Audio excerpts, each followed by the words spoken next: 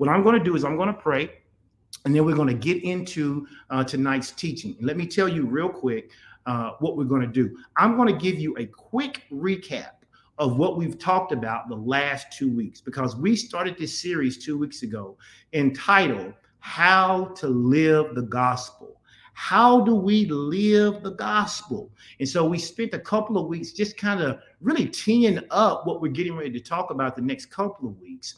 And it's this idea of how do we as believers live our lives in such a way that we draw people to Christ, not to us, but to Christ. And so I want to talk a little bit about what we mentioned in those 2 lessons in case you haven't seen them.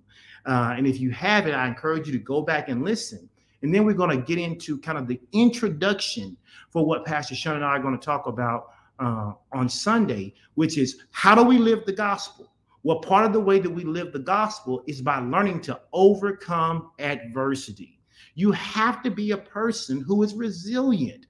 I can't tell you the number of times I am seeing those who are professing to have faith in Christ, yet at the end of the day, they're shrinking and they're being sensitive and they're being soft to every problem, trial, and tribulation that comes their way. Listen, you cannot be a believer just when things go well.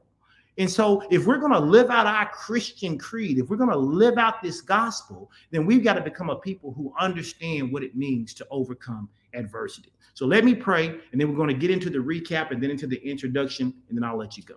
Father, I thank you so much for this opportunity to be here in front of these, your people. I don't take it lightly.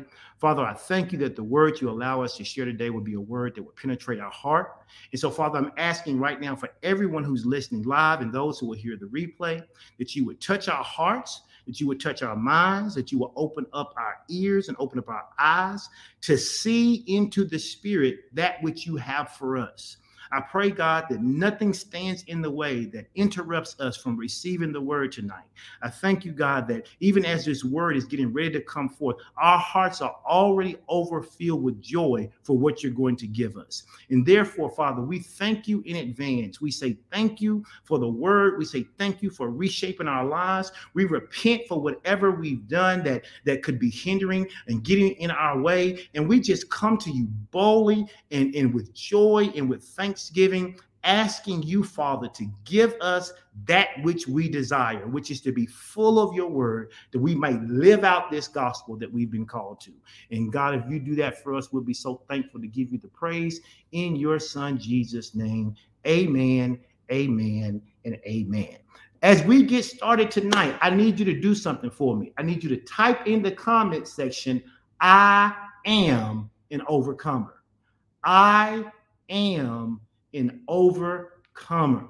Now, I told you I wanted to recap for you a little bit about what Pastor Sean and I had been talking about the last couple of weeks. And some of this kind of started as we were out walking some of our miles that we walked, just talking and just sharing our lives with each other. And we were talking about just, it seems like so many people who say they love God are just out here doing things that just doesn't represent God at all. And what it's doing is it really is diluting the gospel message. Because what happens is when you have people who are confessing Christ, but yet they're living like people who say they don't even know Christ, then those who are seeking can't tell whether there's a difference in the two. And so we were talking about that, and we were talking about, well, what do we need to do? You know, we can't change the entire world by ourselves, but what can we do?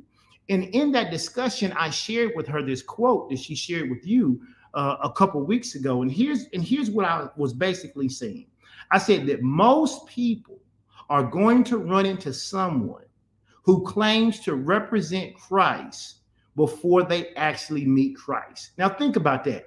And think about your own life. When you were growing up, more than likely you encountered someone who was a Christian, who was a professed believer. You encountered them before you actually ever encountered the Messiah for yourself.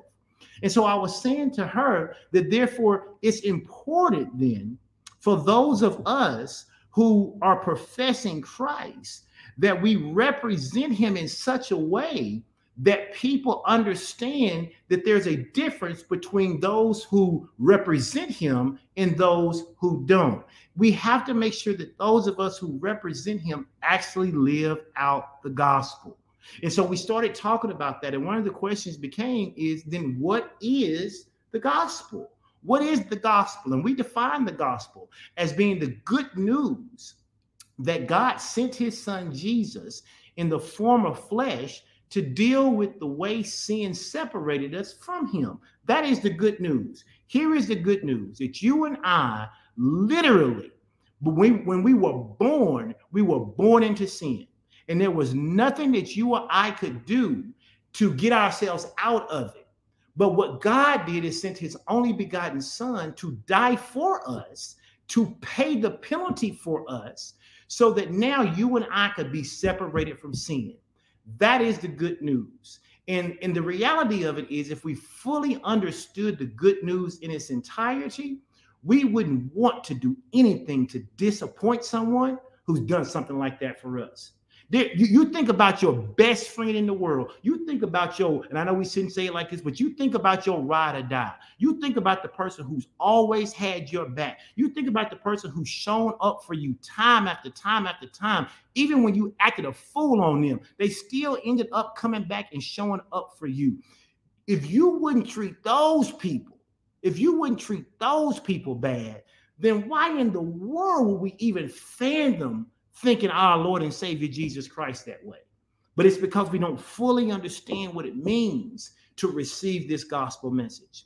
And so then we started talking about the 4 principles that was necessary for us to live out the gospel, because we're talking about living in such a way that we don't have to walk around with a "what would Jesus do" wrist bracelet on, or "what would Jesus do" t-shirt on, but that really we're talking about living our life in such a way that is so distinctively different that people begin to ask us questions about why we do what we do, why we say what we say, and why we move what we move.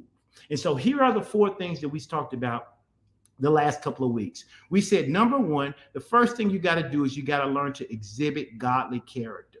Okay? You got to exhibit godly character. And then we defined what godly character is. We said it's the ability to discern God's right way from wrong, and to voluntarily surrender one's own will to do what is right in God's sight. That means, yes, I'm a grown man. Yes, you a grown woman. Yes, you got kids. Yes, you a corporate executive. Yes, you're over this, you're over that. But at the end of the day, in order to exhibit godly character, it means that you have to have the ability to discern God's way, to discern what is right in God's eyes from right and wrong, not just from society, but based on what God said. And then this is the key part. You have to voluntarily surrender your own will to do what is right in God's sight. God didn't kick down doors and make you obey. God didn't kick down doors and make you live out the thing that you say you believe. You have to voluntarily surrender that in order to develop the kind of character that allows you to do what we're going to talk about, which is to overcome adversity. We said that there were 3 things you had that were a part of exhibiting godly character. We said there were 4 principles for living it out.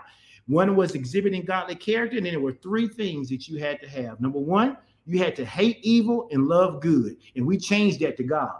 You have to hate evil and love God. Amos 5:14 says, seek good and not evil. It tells us what we ought to be seeking.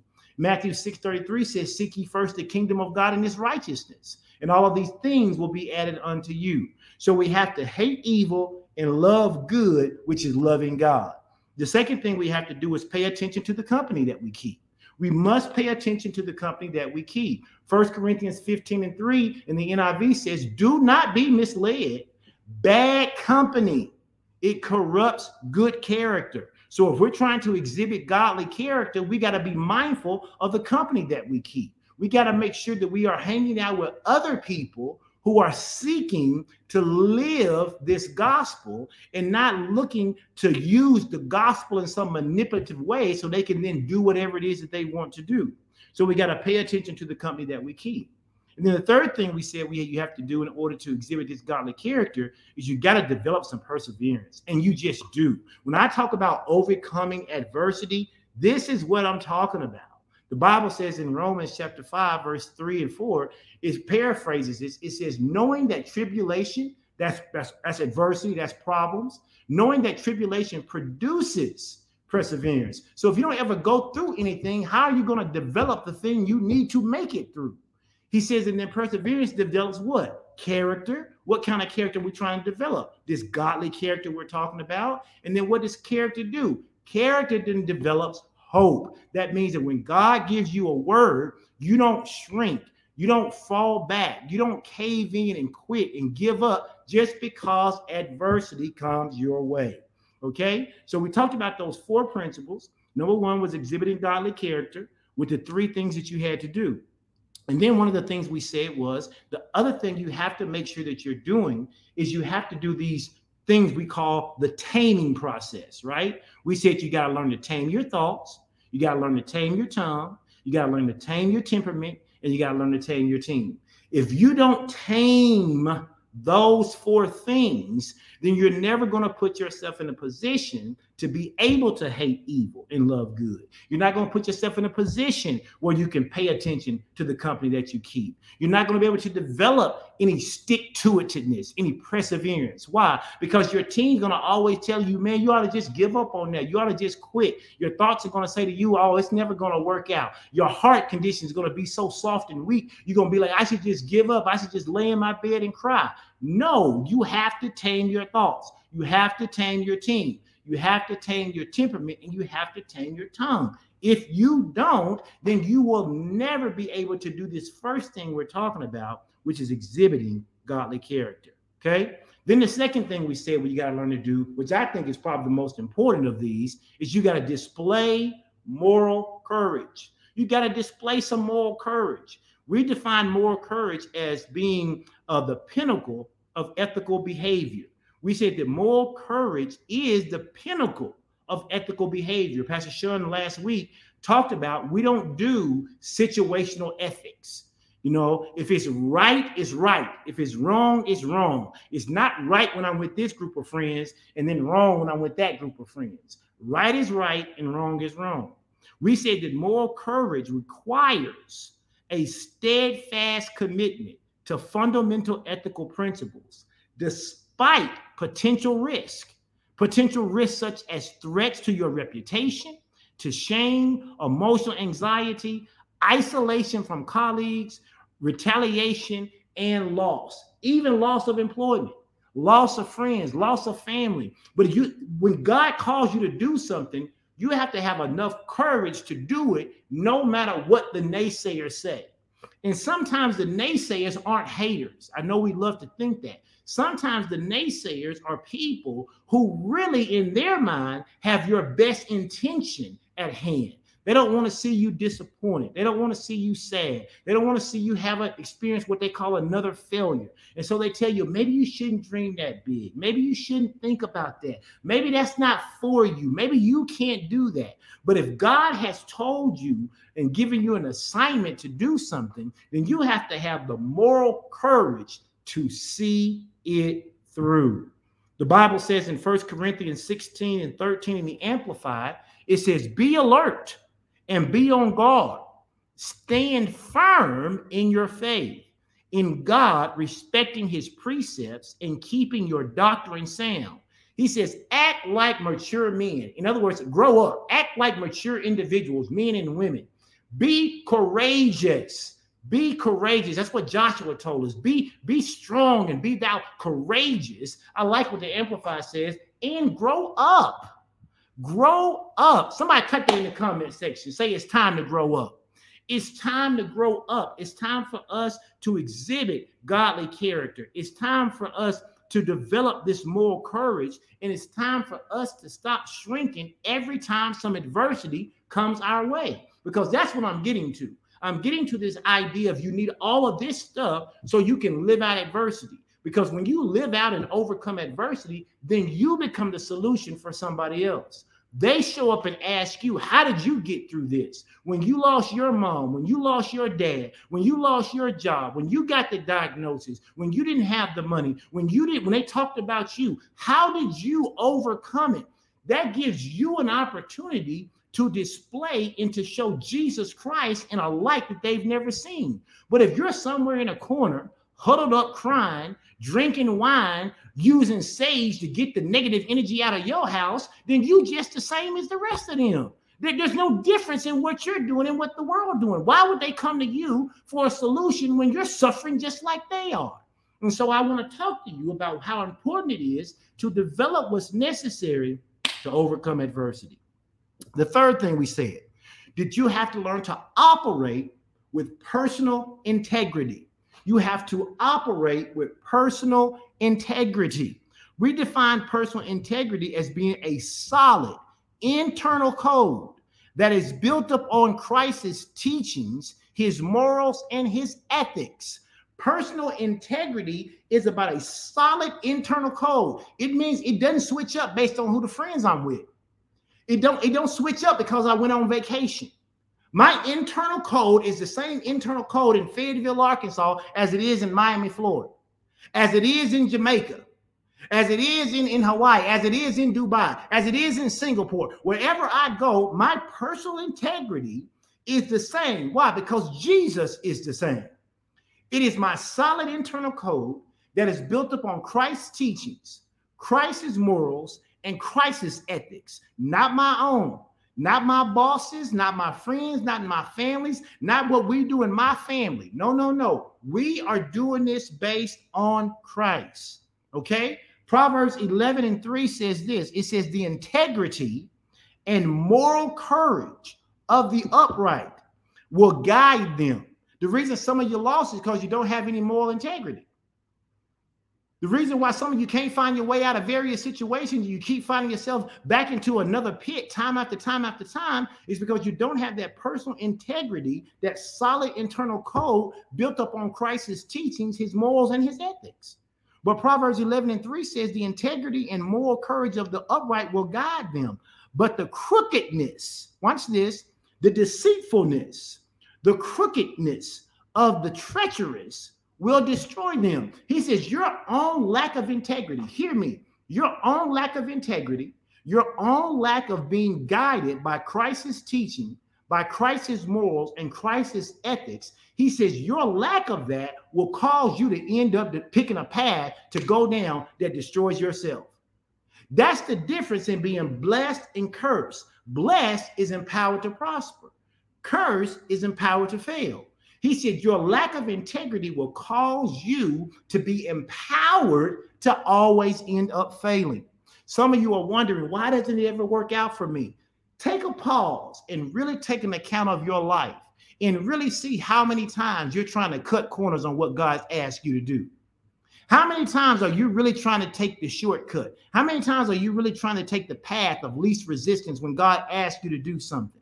The reason that it keeps coming up short in your life is because your integrity keeps coming up short. So if you want to be a person who's going to be able to overcome adversity in every situation, you've got to get some personal integrity that's rooted in moral courage with the foundation of having godly character. And then the last thing we said was that two different characteristics really make this up. There are two characteristics of integrity. Number one, honesty. If you're not an honest person, people can't trust you. If you're not an honest person, you lie a lot. We said honesty and trustworthiness. We said honesty should be deeply rooted in Christ, not your opinion, not the sign of the times, not the culture, right? The honesty should be based deeply on and rooted in what Christ says is right, period. Trustworthiness, we said, should be known for speaking the truth in love. Don't miss that. Speaking the truth in love and operating in truth when others aren't. That's when you're going to have that moral courage. When your friends trying to convince you that it's cool for everybody to go out and do stuff they shouldn't be doing, go places they shouldn't be doing, involved in activities they shouldn't be doing, and you feeling that peer pressure to maybe do it because maybe won't nobody know. But watch this. Pastor Sean said it so well on Sunday. The moment you give in, hear me, the moment you give in, you lose all credibility with them. They may not say it that day, but they're holding it. They're holding it for the moment that you come back and tell them that they're doing something wrong, and they're going to say, well, how can you tell me I'm wrong when you said that we weren't supposed to do X, but you did it? They're waiting on you. They're waiting on you to become the stumbling block for them. And I'm encouraging you not to do it. You need to develop that honesty and that trustworthiness that are so key to operating with personal integrity. And then the fourth thing we said was that you got us to develop mature behavior. I know we typed it in the group already, but it's worth repeating. Go ahead and type it again. Say it's time to grow up. It's time to grow up. It is. It's almost. I'm looking at the body of Christ, and I'm seeing so many people who are confessing to be believers. It's almost like they're regressing. It's almost like people are going backwards rather than getting closer to God. They're regressing. They're going backwards. It's like they're doing everything they can to feed their flesh. They're doing everything they can to get every whim and desire fulfilled because they don't want to grow up and have to be able to say, you know what? I'm going to voluntarily surrender this desire that I have. You know, I literally saw someone today arguing about the fact that monogamy is not natural. Monogamy is not natural. And I thought to myself, of course monogamy is not natural because monogamy, not being monogamous, goes into our flesh. Monogamy is supernatural. In order for you to make a commitment to one person and stay with that one person, of course that takes a supernatural event. They talk about monogamy is not natural. No, it's not natural. It's supernatural. But if you give into your flesh and to your whim and to every desire, then yeah, it makes sense that you want to run around and hop in the bed with every Tom, Dick, Harry, and Sally. That makes sense. But if you are a person who's trying to develop and mature and grow, then you don't allow those kind of thoughts to get into your mind, and you get to the place where saying, well, you know, maybe it does make sense. You know, our ancestors, they had multiple wives and you know, they had, listen, you ain't your ancestor, you ain't no king and no queen. You work at Wendy's. Okay? So stop it. Stop it. Stop it. You need to grow up and submit your flesh to God. Amen? All right. I can talk like that because my wife ain't sitting beside me right now. Now, let's talk about this. We said there were 5 things that are important in developing and maturing behavior. Okay? Number 1, I talked about this. You got to surrender your rights. You have to surrender your rights. You don't get to choose to do what you want to do because it feels good. We serve a God, a Lord and Master. We do what he says. We make ourselves bond servants to the word of God. We slave to the word. We are slaves to the word of God. So you got to surrender your rights. The second thing you got to do is you got to live a life of purity. Here it is again. You got to live a life of purity. The Bible says in 1 Corinthians 6:18, flee from sexual immorality. There you go. You got to flee from it. Why? Because it's going to be a desire of yours. So when someone says that monogamy is not natural, I agree. It's not natural. It's supernatural. In order for you to do it, you're going to have some supernatural Holy Ghost help. Otherwise, you're going to give in to every sexual immorality thought that comes your way.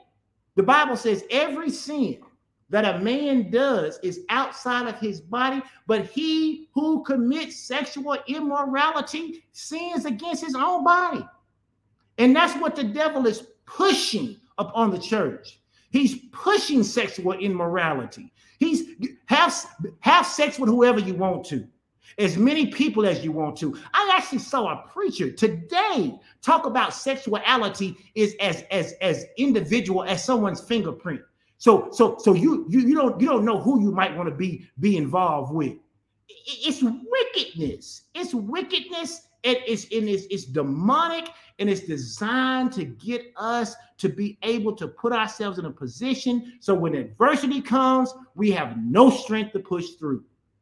We have no, and listen, if you are a born again believer, you're going to have trouble in this world.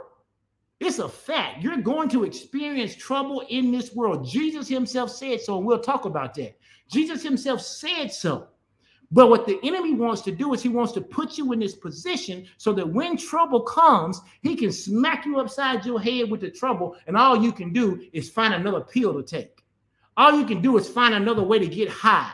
Drink something else, smoke something else, sleep with somebody else, do something morbid to yourself, like cutting on yourself or doing something else. Why? Because you're trying to get rid of the pain that's associated with the adversity. But if you will listen to me tonight, I am telling you, God has a way to prepare you so that when adversity comes, you're prepared. So what I got to do, I got to surrender my rights. I got to live a life of purity. And then number 3, I got to represent God in everything that I do. I got to stop departmentalizing my life. I got to stop being a Christian on Sunday and being a Christian on Tuesday and on Friday and Sunday. But on Mondays and Wednesdays and Saturdays, I'm just going wild. I'm just doing whatever I want to do. I'm kicking it with these friends who I got to make sure they can't talk to these friends because I'm too. You like the character in DC Comics. You're like Two-Face. You got one face over here for your Christian friends and one face over here. Listen, represent God in all that you do. That is a part of growing up. That means if I encounter you at Walmart, I shouldn't encounter you cussing somebody out at Walmart. I should encounter you the same way. Some Christians, they duck and hide when they see other Christians. Why? Because you're doing something you ain't got no business doing. You somewhere you ain't got no business being. And they see you somewhere and you ducking and hiding. Listen, you ought to be proud to show up the way you are everywhere you go. Amen. And then number 4, we said you got to learn to respect your brothers and sisters in Christ. You got to learn to love people. The number of Christians who always post about, I don't like people. I don't like people. I don't like people. I don't like people. I don't like people. Well, listen, if you don't like people, then you got to ask yourself, is the love of God even in you? Because God loves people. God loves people. If he loves people so much, the Bible says he gave his only begotten son to die for them, that whoever might believe in him would have everlasting life.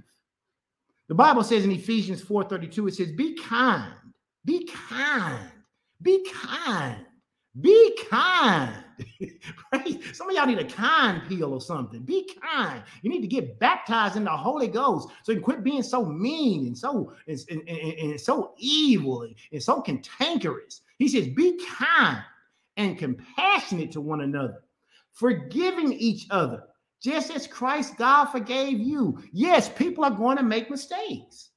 You are not going to do community with anybody forever and they don't make a mistake and injure you somehow. But that's true of them. But watch this. It's true of you. You've injured somebody willingly or unwillingly. You've hurt somebody. But when you ask for forgiveness, you want to receive it. So the Bible says that when we're asked to forgive, we should extend that same grace. We should be forgiving as well. And then number 5, we said living a life of discipline. You have to be a person who lives a life of discipline. The reason that you end up getting caught up into sin time after time after time is because you don't discipline your life. You don't put boundaries in your life. You don't put up gateways in your life to keep you from doing the thing that you know you're weak at. You know you love the smell of weed. You know you love smoking weed, but yet you say you're not going to smoke weed, but you go to your friend's house who got free weed. Now, what sense that make? What sense does that make? You're not living a life of discipline. You have to put boundaries in your life.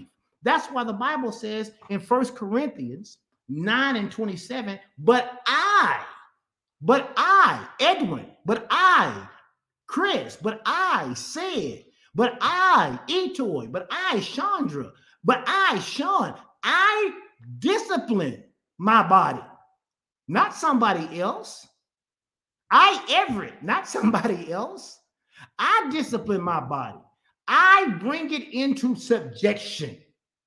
Least when I have preached to others, I myself should become disqualified or become a castaway. That's what the Apostle Paul was saying. He said, what good does it do for me to preach to you, and then I myself don't discipline myself, and I become the very thing I'm preaching against?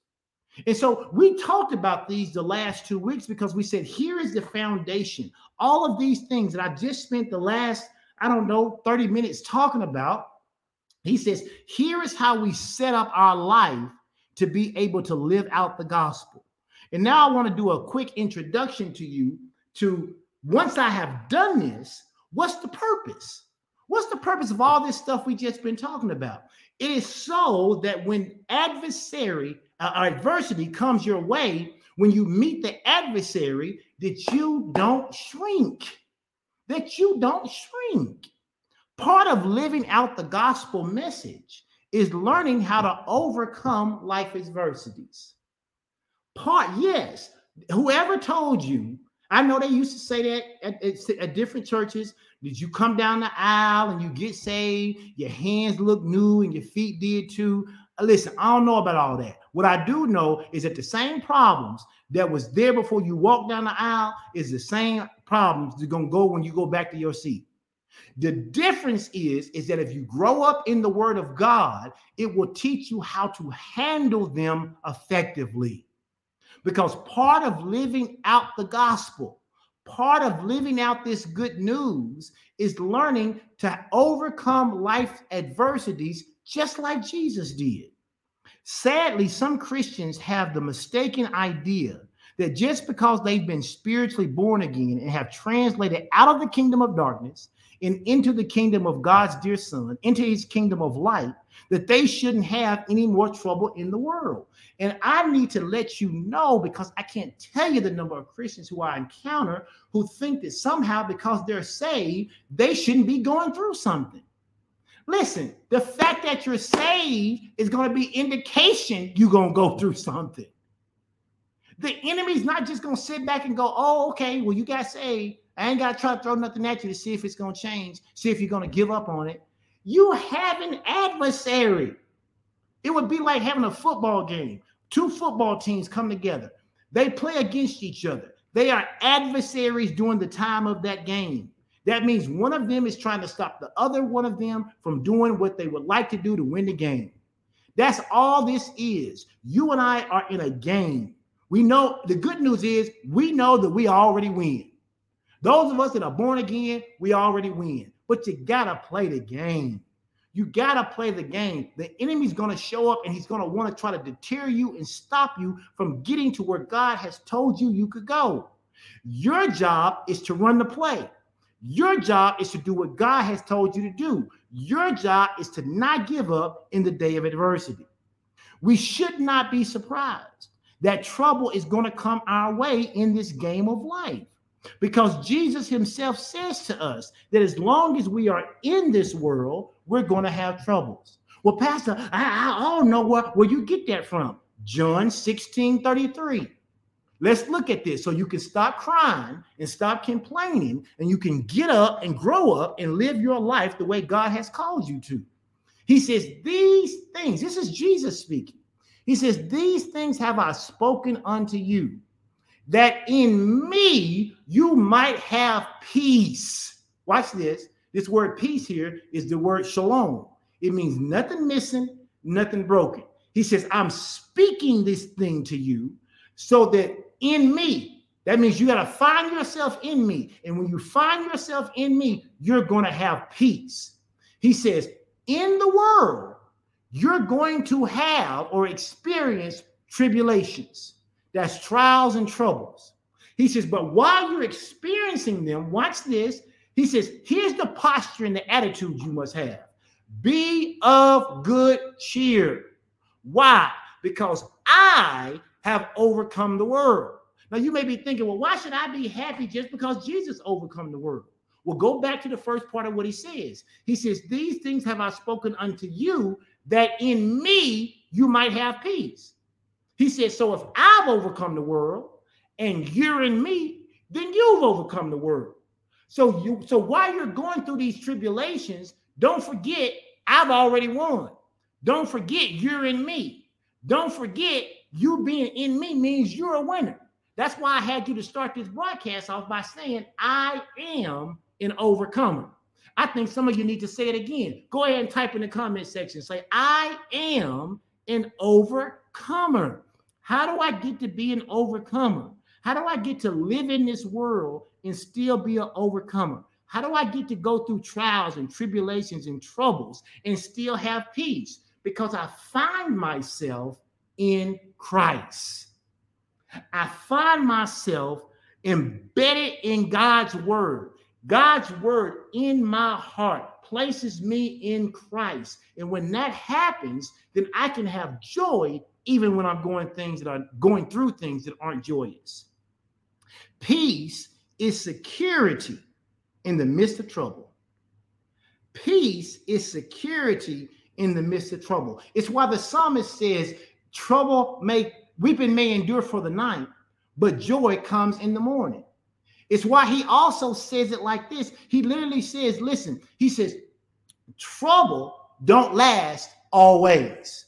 That's a scripture. That's a scripture that says trouble does not last always. Weeping may endure for the night, but joy comes in the morning. But only if you remember where you are.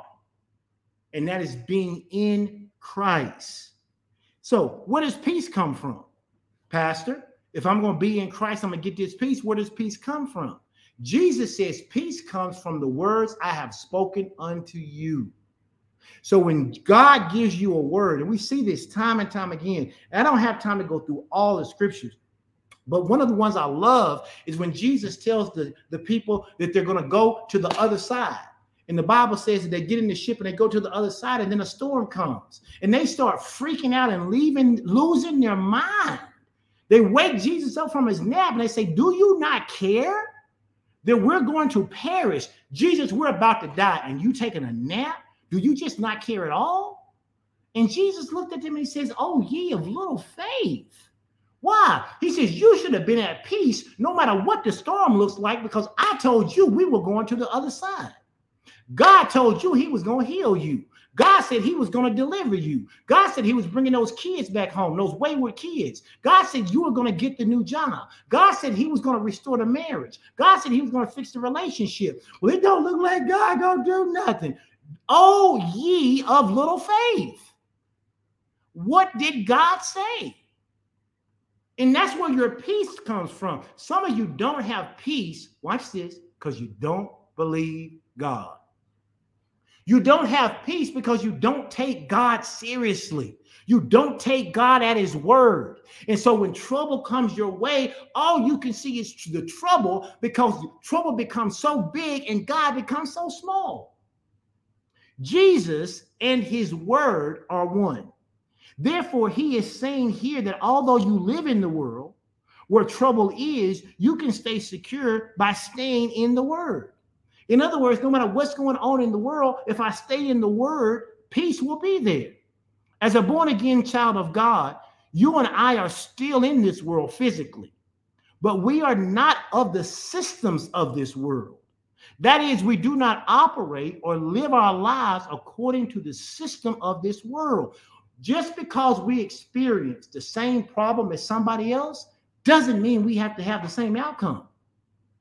That's the reason that there are people who say, well, my grandmother or my mother or my sister, or my brother or my uncle, or even me, I had that diagnosis and it didn't turn out well. Well, I'm sorry to hear that. But just because you got that diagnosis, just because that's the word that you heard, doesn't mean it has to end that way for me or those I'm connected to, because I understand that I am not limited by this world's systems or its resources.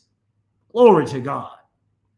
You and I have been charged by the scriptures to live in the word of God. We exist in this earth realm, but we live by the word. Yes, we are still in the world where there is trouble, and there's going to be trouble until the time we go home to glory. But we don't have to be troubled by trouble, Because Jesus says, I have already overcome this world system. Understand this. Jesus overcame the world system the same way we have to, with the word. With the word. That's how Jesus overcame, with the word.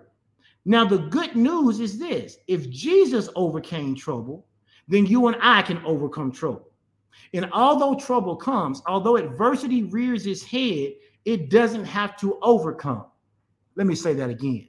Although trouble comes, it doesn't have to overcome. Let me say it again. Because trouble comes does not mean it has to overcome. Trouble only overcomes you if you allow trouble to be bigger than what's in you. But what's the scripture we always say? We learned it as little kids. Greater is he. Come on, you can finish that. Greater is he that is in me than he that is what? In the world. Well, is it? Is that just a motto, a quote, or is it something you're willing to live out? Because if so, then just because trouble comes doesn't mean it has to overcome. So the question then becomes, how do we trouble what is supposed to be troubling us? How do I trouble cancer? How do I trouble depression? How do I trouble lung disease? How do I trouble any issues that I'm facing in my career, in my relationships, in my finances, at my church? How do I overcome the trouble that's been designed and sent to trouble me?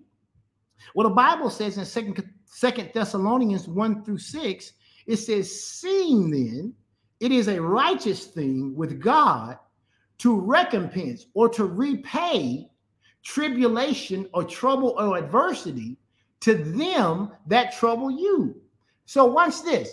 If trouble is so big, it's got me balled up in a ball in a fetal position, laying in my bed, listening to sad music with the blinds closed. Trouble is so big and trouble is so bad, it's got me so messed up that the only way I can trouble is by getting out of me and getting into something that's bigger than me.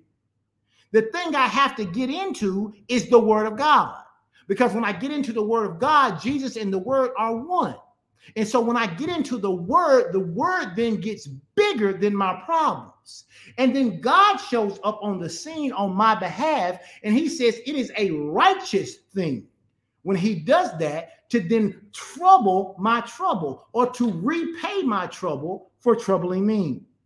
Of course, now, I'm not going to try to make this sound easy. Learning how to trouble your trouble is not instantaneous. And that's the problem with most believers. The first time we open our mouth and make one confession, and then things don't go our way, we talk about it don't work. The first time God calls you on a fast and everything doesn't work out the way you think it should work out, now you say fasting don't work. The first time God tells you to sow a seed and you sow a seed and you don't see anything the next week, then you believe it doesn't work. No, you've got to learn to endure. You've got to learn to stick with it, because overcoming adversity is not always an instantaneous thing. It's not always automatic in the natural. It may be automatic in the spirit realm, because once I pray, I believe I receive. It's a done deal. But I'm going to have to then walk out with faith and patience in order to overcome this adversity. Again, just because trouble comes doesn't mean it has to overcome. I have to learn to apply the word of God. You and I should expect the word of God to produce supernatural results in every area of our life. It must become an expectation. It must become an expectation. In fact, go ahead and type that in the comment section. Say, I expect the word of God to produce supernatural results in every area of my life. I'll say it again. Go ahead and type in the comment section. I expect the word of God to produce, praise God, supernatural results in every area of my life. If you're not making that confession, you're not even setting yourself up for victory. You're not even setting yourself up for victory. You have to have an expectation that God's word will produce supernatural results no matter what the adversity, what the trial, what the tribulation, no matter what the situation is. God's word produces a supernatural result in my life that is greater than any problem. That's the reason I know that monogamy is supernatural, because the problem is being promiscuous. So how am I going to get over being promiscuous? Because I'm going to invoke the word of God in my life, and it's going to cause me to become monogamous, and it's going to cause me to be a person who does not give into my flesh every time my flesh wants something. Absolutely. And here's the thing. A lot of times we talk about what we're going through and how hard it is. And Pastor Sean and I say this all the time. The fact of the matter is you ain't never going to the cross. The fact of the matter is you ain't never dying for my sins. You ain't never dying for the sins of the world.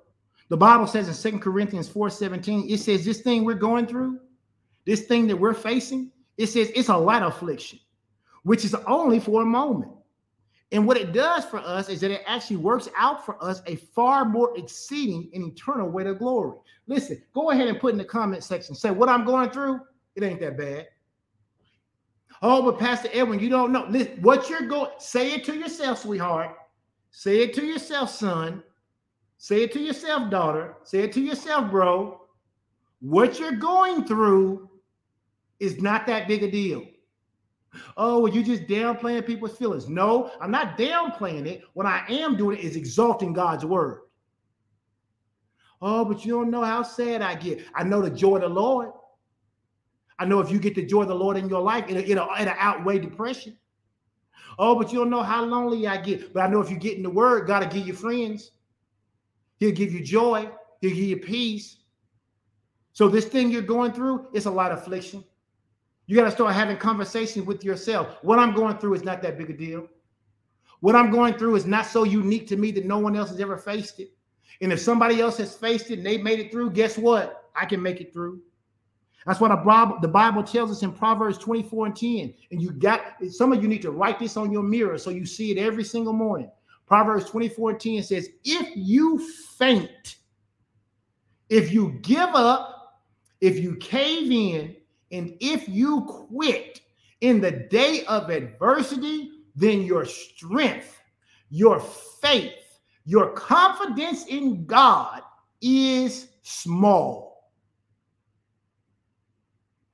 Don't give up. Don't cave in. Don't quit. Get in the word and know that God has already developed a plan to see you through. This is how you live out the gospel. So when other people say, oh my God, how did you make it through that? You can say, listen, it was the word of God. Well, what word did you get to make it through that? Then you get to share the gospel with them. And then they get to know the person that you know who helped you get through the adversity. But if you give up, if you cave in and you quit and you shrink and you fall back like everybody else and have a pity party and a woe is me, then there is no distinguishing difference between you and the unbeliever. I love Proverbs 37:19. I want to read it out of two translations. The first one is the King James. It says, in times of disaster, he's talking about you. When disaster comes to your life, it says they will not wither. Somebody will put that in the comment section. Say, I will not wither. I will not wither. I'm trying to get you to have some courage about who God's called you to be. Listen, when tough times come, I'm not going to wither.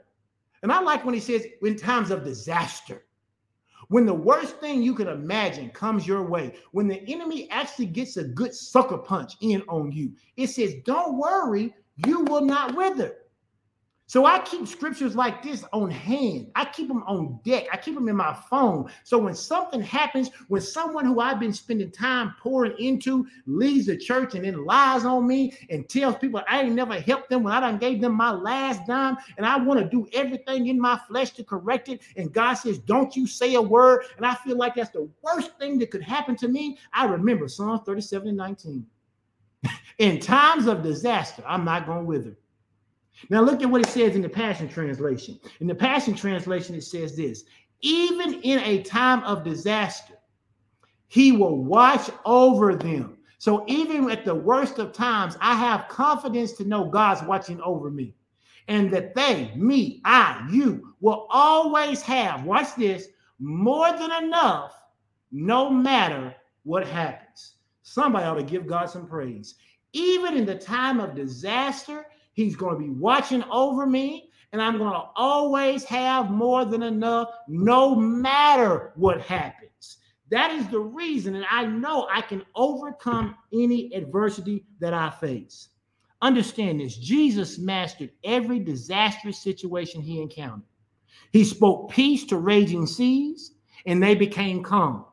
When an angry crowd tried to hurl him off of a cliff, Jesus just passed right on through the crowd and went on to the next town.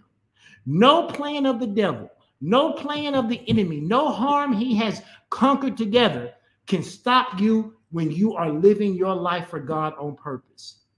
There's a story, and I won't read it all, but I encourage you to read Acts 27.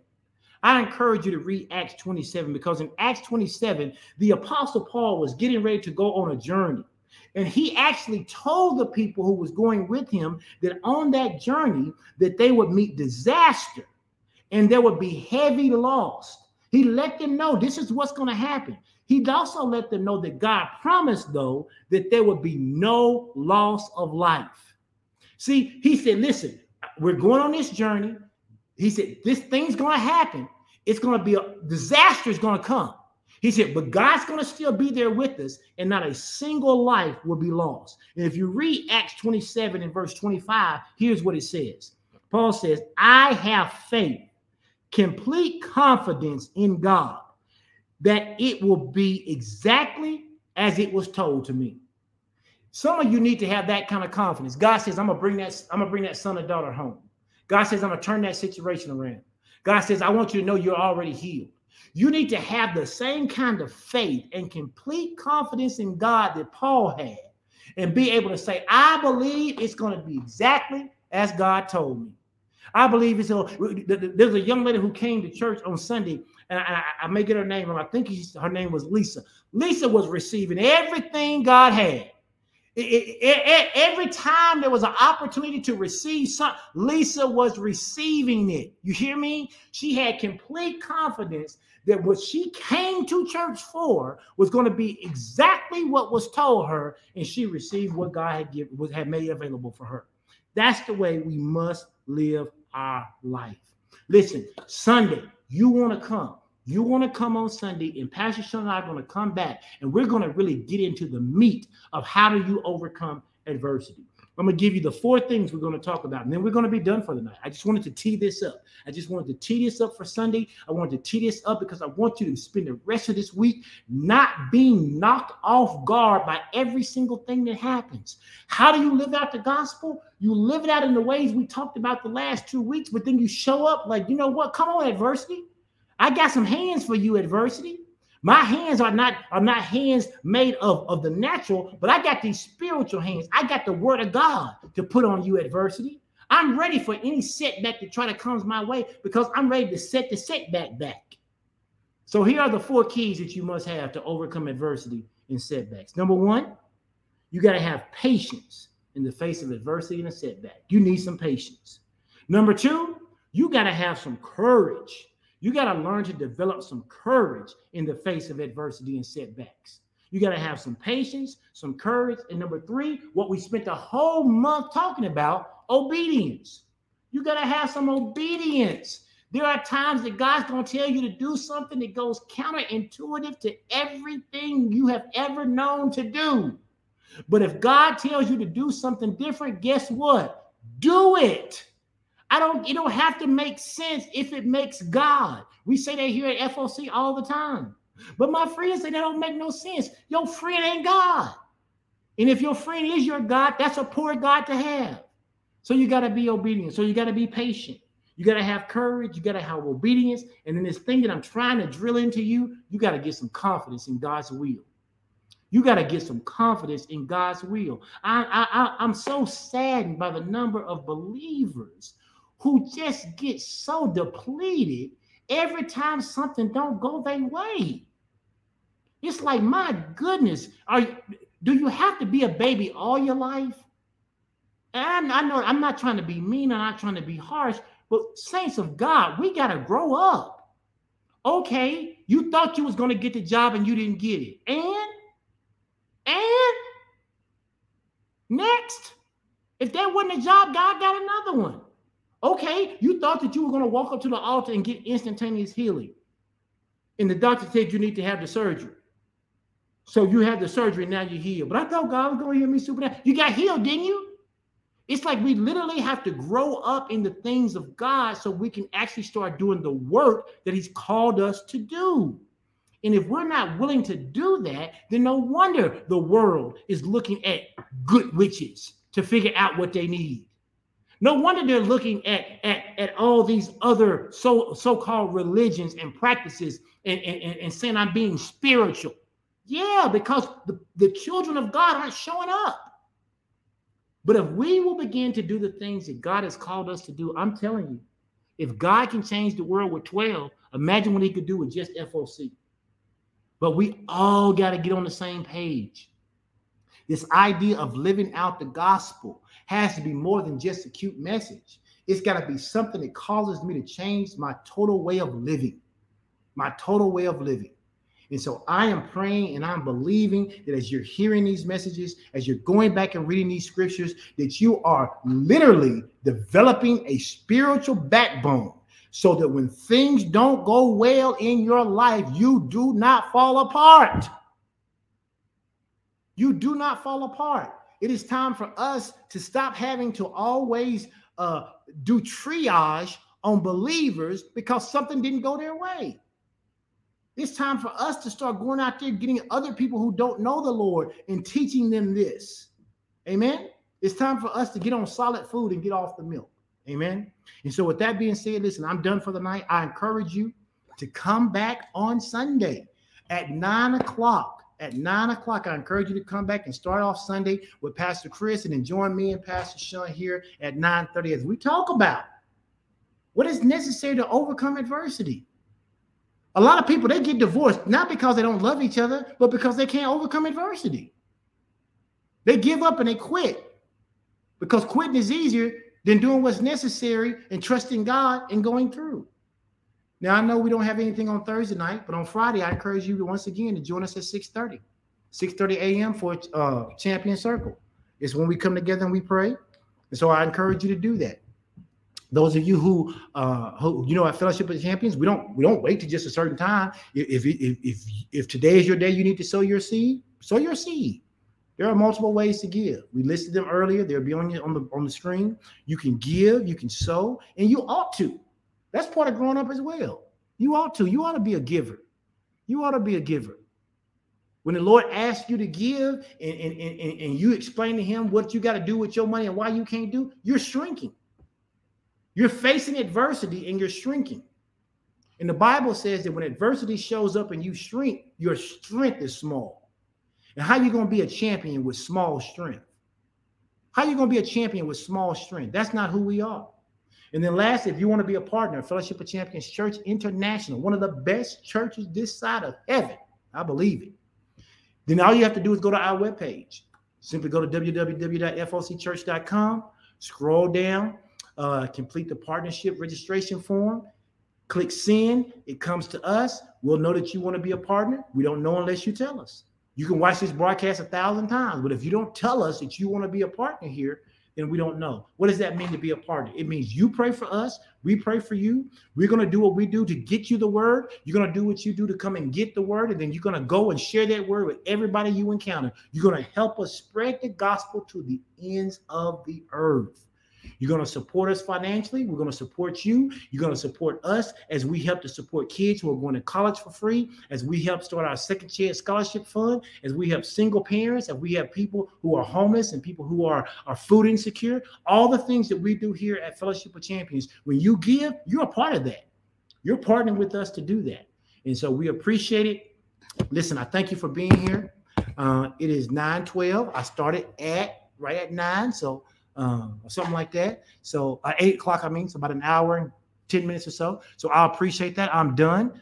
I love you guys. I will see you on Friday. Well, I won't see you, but I'll be on prayer on Friday. I hope you will be too. Bye bye.